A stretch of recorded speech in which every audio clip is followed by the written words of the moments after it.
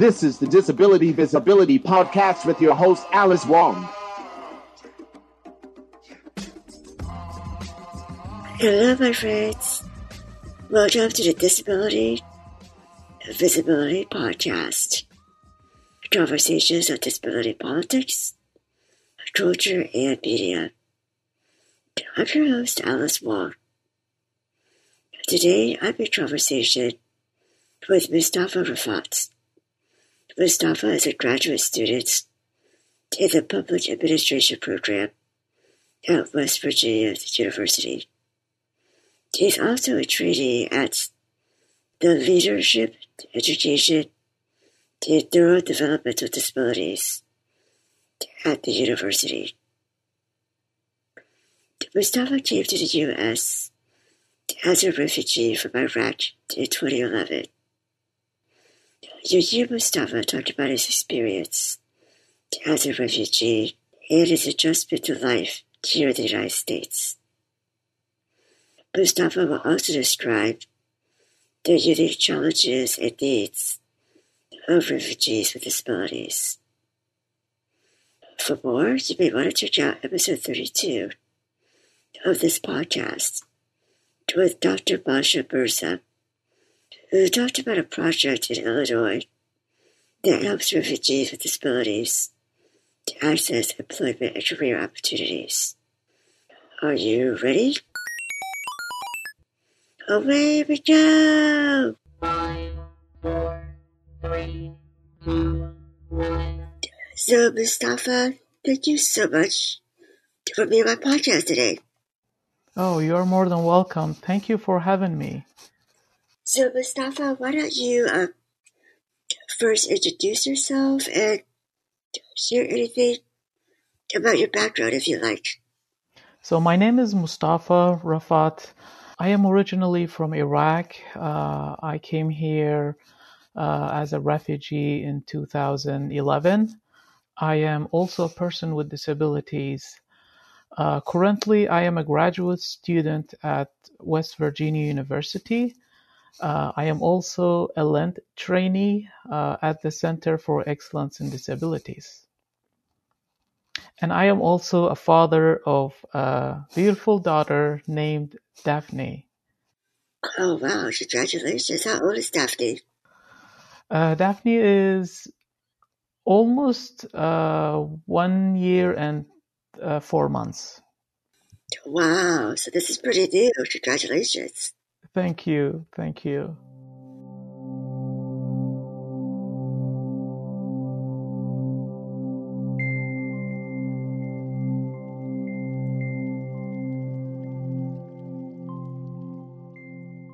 So, today's episode is about refugees with disabilities. And could you share a little bit about what life was like for you in Iraq and what led you to leave your country? Before I left Iraq, I just graduated from college. I got my teaching degree, which I was very passionate about. So I got my first job and, I had my first car. So it was a very exciting time. Although I want to say that the war of 2003 really never ended in Iraq, and it's happening in different forms. So we were living in war. At the beginning of 2010, we experienced an event and we had no choice except either die or leave our country. And I started this journey alone. I had to leave, everything that, I painstakingly built behind, and I left and became a refugee in Turkey. Yeah, that must have been really difficult, emotionally. How did that impact your mental health and just, missing your friends and your family and your culture? That must have been quite a shock. Absolutely. And living with disabilities, was extra hard on me because I relied on the people around me in Iraq. When I left home, this was not a journey like you go and travel and you come back home. This was one way out. And I still remember those painful moments where I hugged my family and I know I am going to unknown future. And it was very, very difficult mentally to accept this reality. This journey is very different for refugees with disabilities because we start this journey with significant health issues, with significant financial issues, and we lose all the support. So it makes it very, very hard.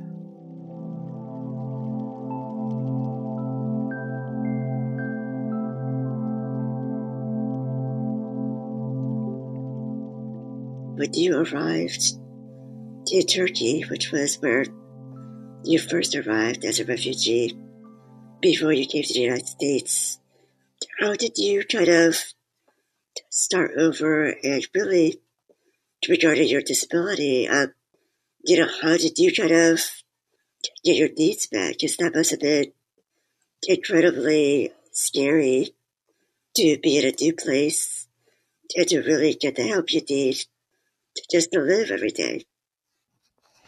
Most definitely. So first we need to register in a police station in a city that we arrive. So I was waiting in a long line because at that time the war of Syria also started. So there were a lot of Syrian refugees in Turkey. There was an older guy in front of me and he was trying to explain his situation in English, and the police officer couldn't speak any English. And so he understood something that he thought this guy was, saying something bad to him. And the police officer got angry and he threw his papers and then he said, "I will deport you. You have no rights to say something bad to me." Because I am ethnically Turkmen and I speak Turkish language, so even though I was very, very vulnerable and I just jumped in and I interrupted their argument and I said, "Please, you understood the situation differently. This guy did not mean to say things bad to you." And so I calmed the situation and I saved the man from deportation. And the police officer was like, "God sent you to me. Now, you speak Arabic and you speak Turkish, so you are going to be my interpreter." And I became an interpreter in a northern city. And that experience really changed my entire life because I was exposed to these agonizing stories of other refugees. And, like hearing refugees where their first word was crying for hours, trying to explain these painful moments where they lost their homes, they lost their family members. Even though I myself experienced so many traumas, I was very empowered with this experience. At the same time, I also was in a very unique position because I observed how, children are being forced into child labor, many refugees, like women being forced to prostitutions and all these issues that refugees faced. And I was there to help refugees access healthcare. I was there to help them in legal issues. I was there to help them when they did their interviews in the police station. So that was like an eye-opening for me. I also observed the process of refugees with disabilities trying to navigate this difficult process. Because, like, first of all, to be considered a refugee, you have to meet the definition of refugee status, which says that a person must have a well-founded fear of being prosecuted for reasons of race, religion, nationalities, and membership of a particular social or political opinion. I noticed that it was very difficult for refugees with intellectual disabilities, refugees with mental issues, to explain their situation very well to the police officers who are trying to conduct their first interviews. It was heartbreaking at the end of the interview, like the police saying, like, I can't help this guy because I don't know their stories. I have to, like, document that this person is in danger. That was very difficult time for refugees with disabilities.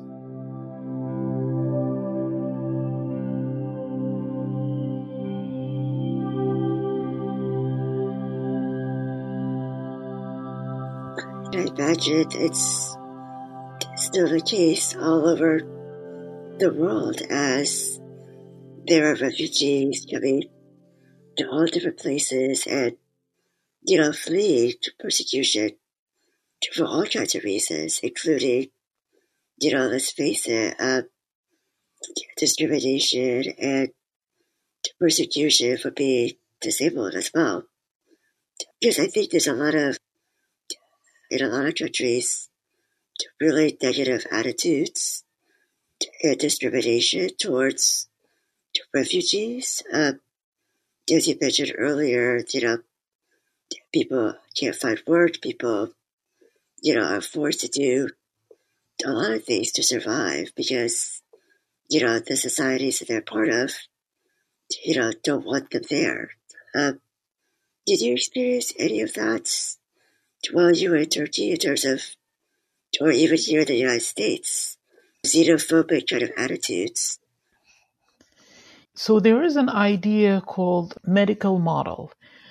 And many nations that accept refugees and they welcome refugees, they use the medical model, which is unfortunately very discriminatory model for refugees with disabilities, because this model says that disabilities is a medical issues and there's not much that the society can do about. And many nations want to accept refugees who can work and contribute back to their society. But in reality, if we see, especially like refugees with disabilities, when they get the chance to be resettled, they do everything in their power to get education, to go back to work and contribute back to their communities. But unfortunately, most of the time it's overlooked and ignored and we don't hear about it. That is the beginning when you are trying to get the resettlement, trying to get your case be accepted. However, it's also important to recognize that, right now there are almost 80 million refugees or people are forced out of their countries. So, and only a very, very small portion of this group get a chance to resettle. So it's a very, very difficult to get resettlement. It's a very long process. And fortunately, during this process, refugees with disabilities, especially their health issues, get worse and worse and worse. I remember when I came to the US and I got my first health checkup, my doctor was shocked and he was like, we have to stop your medications because you are about to lose your kidneys and your liver. And I was like, I'm sorry, but I did not have an access to healthcare during my refugee time, and I was just taking these medications to calm my pain. But I really hope the UN and World Health Organization and other international organizations recognize that there is a big disparities among refugees with disabilities, at least for them to have their case being viewed equally, because the UN, they believe that it's good to send refugees with disabilities back home, because their home is a best place for them to live. However, the refugee crisis that we are seeing right now, like Iraq, Syria, Yemen, Libya, like almost the entire cities are wiped out. There is no community to go back to. So this is very different situation than it was in the past. What kind of protections and different, services do you think agencies like the UN and other bodies really should make available for refugees with disabilities? Because, clearly there are very few choices, and people are in limbo for years in refugee camps, which is not sustainable or safe for many people.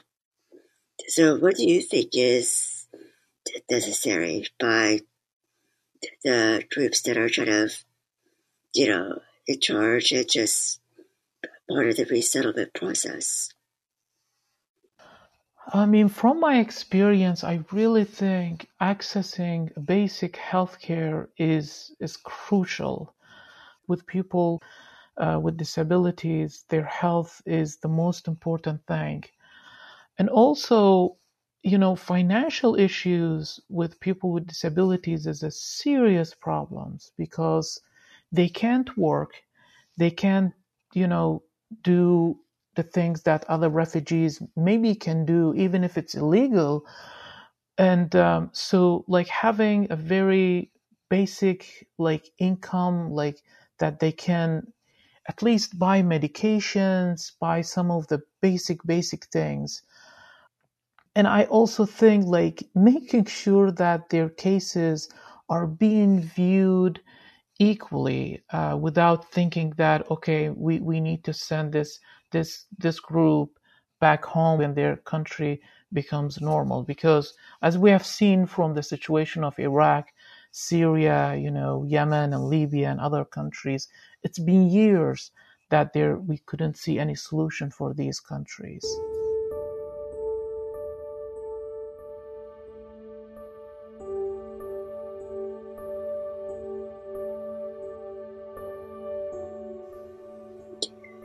I was wondering if you could also share a little bit about your experience in terms of the application process, because I think most people do not understand how rigorous and difficult this process is for all refugees, but especially, refugees with disabilities. What was that like for you in Turkey, in the process of, getting to enter and to reside in the United States?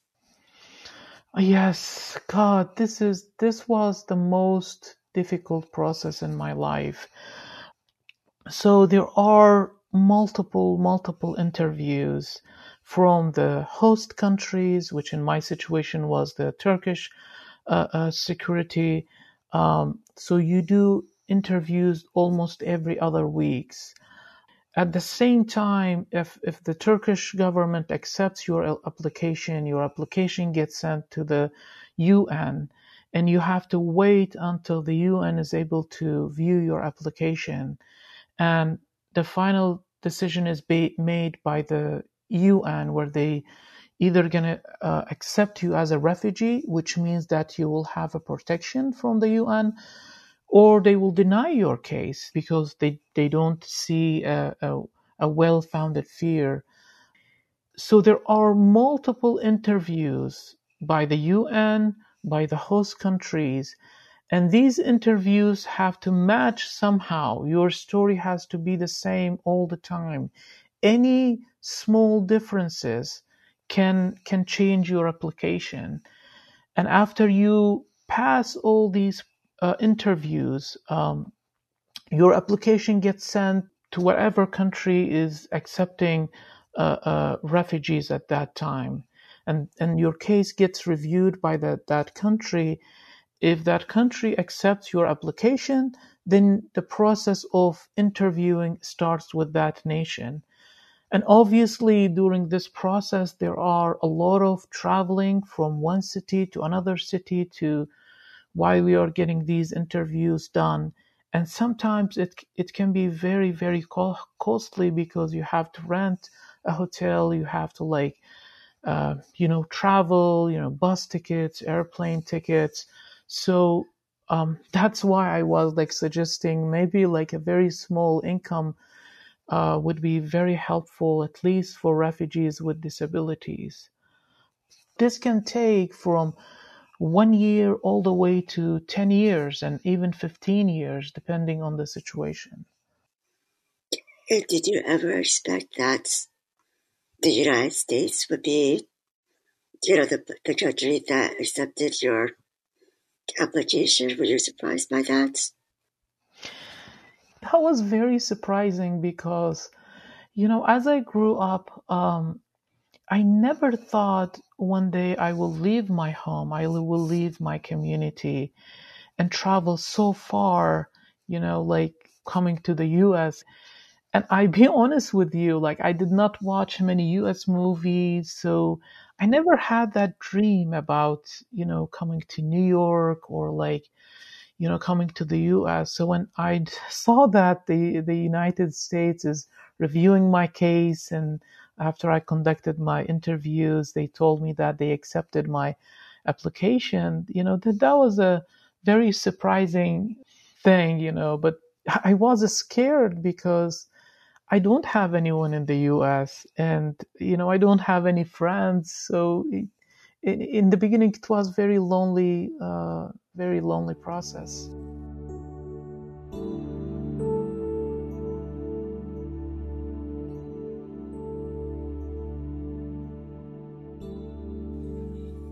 Now I'm curious about what your transition process was like when you arrived in the United States. I mean, what were some of the difficulties, and how did you connect with either both Iraqi communities and the disability communities in your area?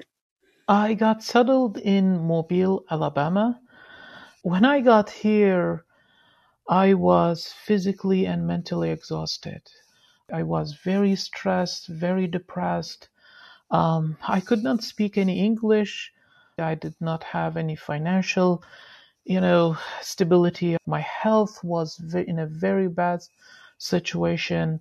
However, I promised myself while I was in a refugee camp that if I ever get a chance to go to a country, I will do everything in my power to get education and spend the rest of my life helping others, like people with disabilities, refugees, and other marginalized communities. So I remember I told my interpreter that I want to go back to school. And she turned and looked at me and she smiled and she said, "I'm sorry, Mustafa, to say this, but here in the US, not everyone get the chance to go to college. It's very expensive and it requires you to have very good English." And that was very disappointing, respond to me. But because of my experience in a refugee camp, as I was interpreting for other refugees, so I was very motivated. So I said, I need to learn English. So despite my physical disabilities, I attended 4 schools in a day. So basically, in my first year, I spent my entire days learning English. Were there other things that, in addition to getting to join a school, what helped you feel welcome? I was lucky that I met a couple of friends who were from Iraq, and so they were very helpful. However, after 6 months, they moved to Chicago, So I decided to go to Chicago. However, my experience in Chicago was not that good.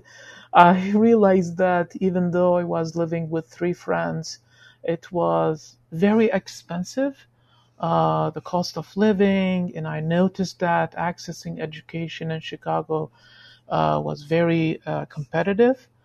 I applied to many jobs, but unfortunately, I got denied because people like saw me not speaking very well English and not having any degree, and they saw me a person with physical disabilities. So I applied for a housing program and I got accepted in Morgantown, West Virginia.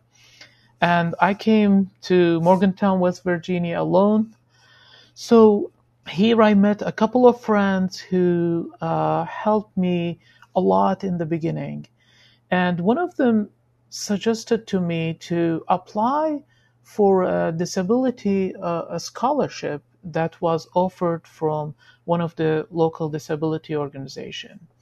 So I applied for this scholarship, and they told me, yes, you are qualified, and however, you have to pass a comprehensive test, and then if you pass the test, then you will be qualified for the scholarship.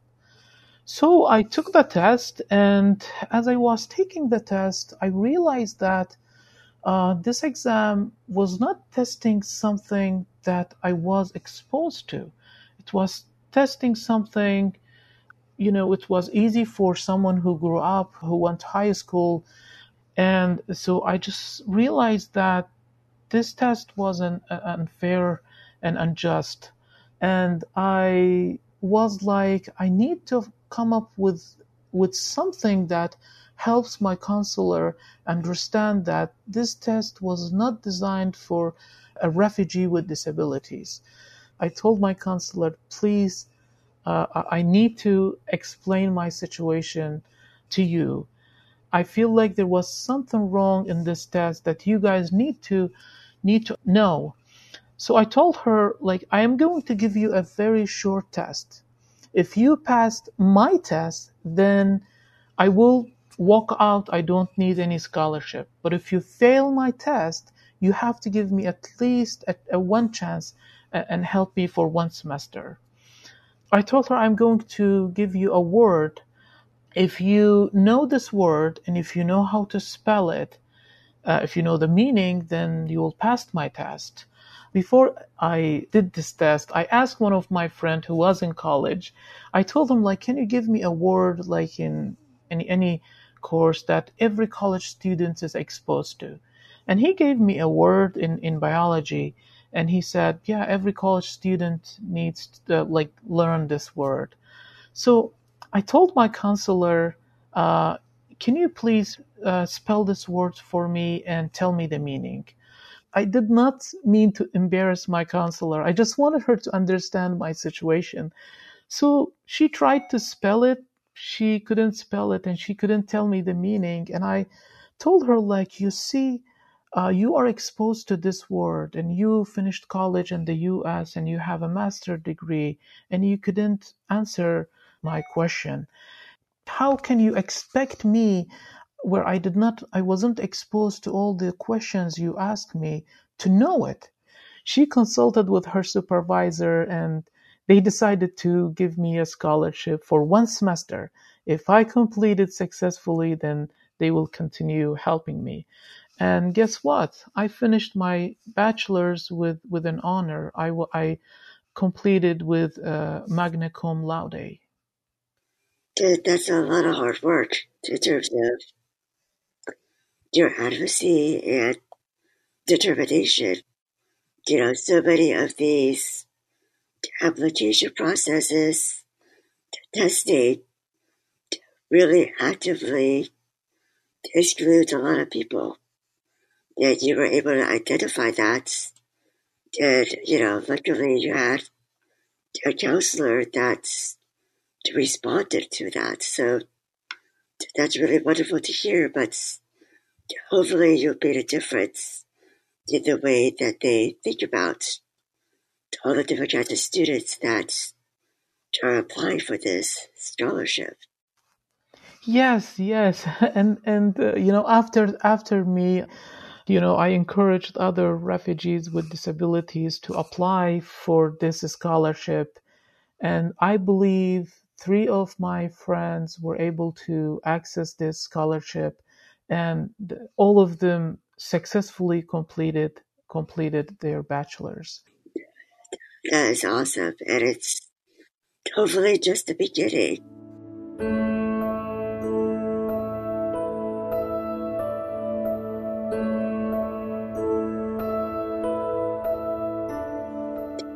You are currently a graduate student and trainee at Leadership Education and Neurodevelopment Disabilities at West Virginia University and working on a master's in public administration.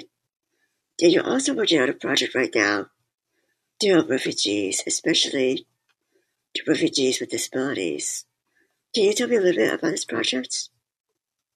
Yes, yes. So, from my experience, I noticed that we needed to approach refugee issues, especially refugees with disabilities needs, from bottom up, which what means that we need to connect local agencies, local social organizations like disability organizations, rehabilitation services, human rights organizations, and refugee resettlement agencies.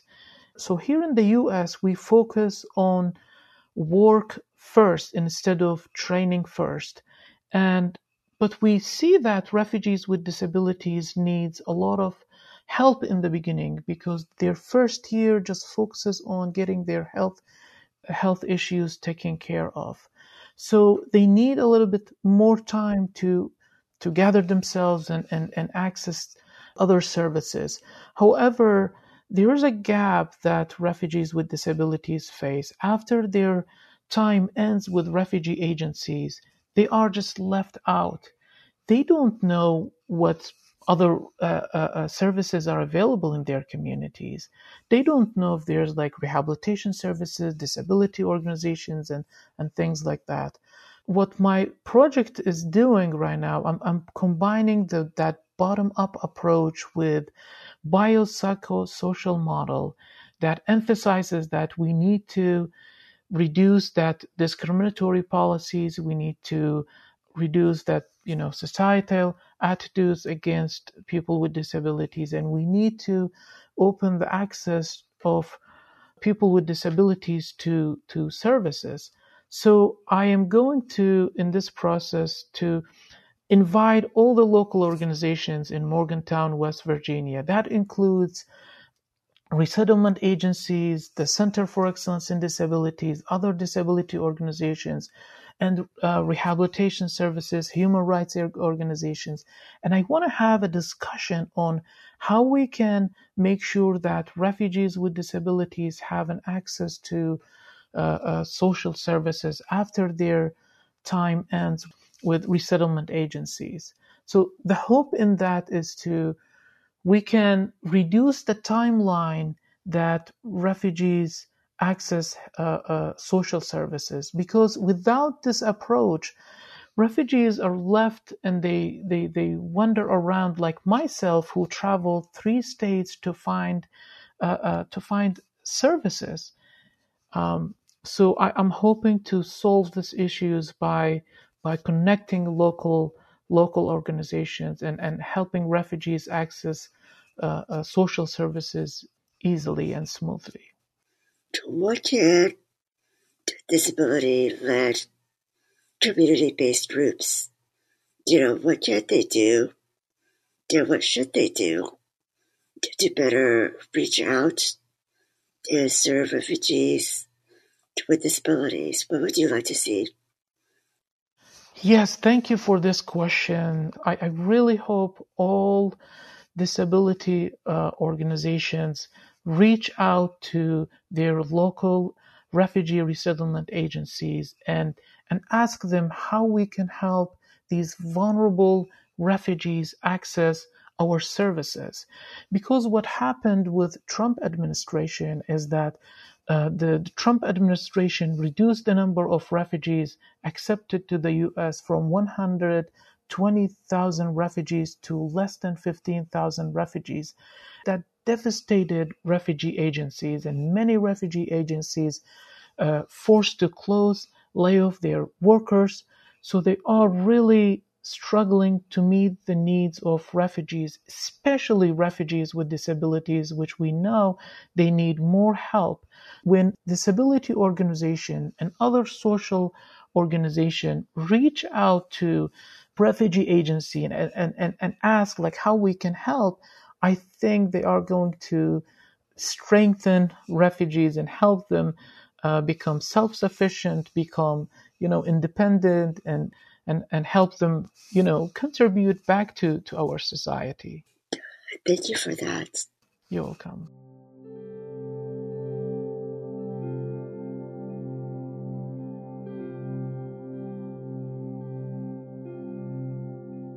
I guess my final question as we wrap up this conversation is that you talked about earlier about wanting to, spend your life and work serving others. So what do you see for yourself in the future once you get your master's degree? Like, what do you want to be doing in 5 or 10 years from now? What are you excited about? Yes, so I am in the process to apply for a PhD program. Policy is a very important element while helping marginalized groups. So from my master's in public administration, I am getting this training. From my master's in social work, I got to develop these crucial skills on how to help marginalized communities. However, as I moved on to help, I realized that there's a big gap in research on how to help marginalized and underserved communities, especially refugees with disabilities.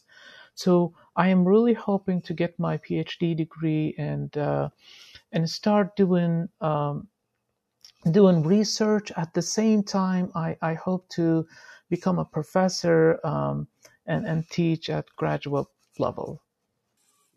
Well, Mustafa, I am just so thankful that you can share your story with me today. I really appreciate it. Oh, I am very, very pleased to be on your show. Thank you very, very much for allowing me this chance to have this chat with you, and I really appreciate that.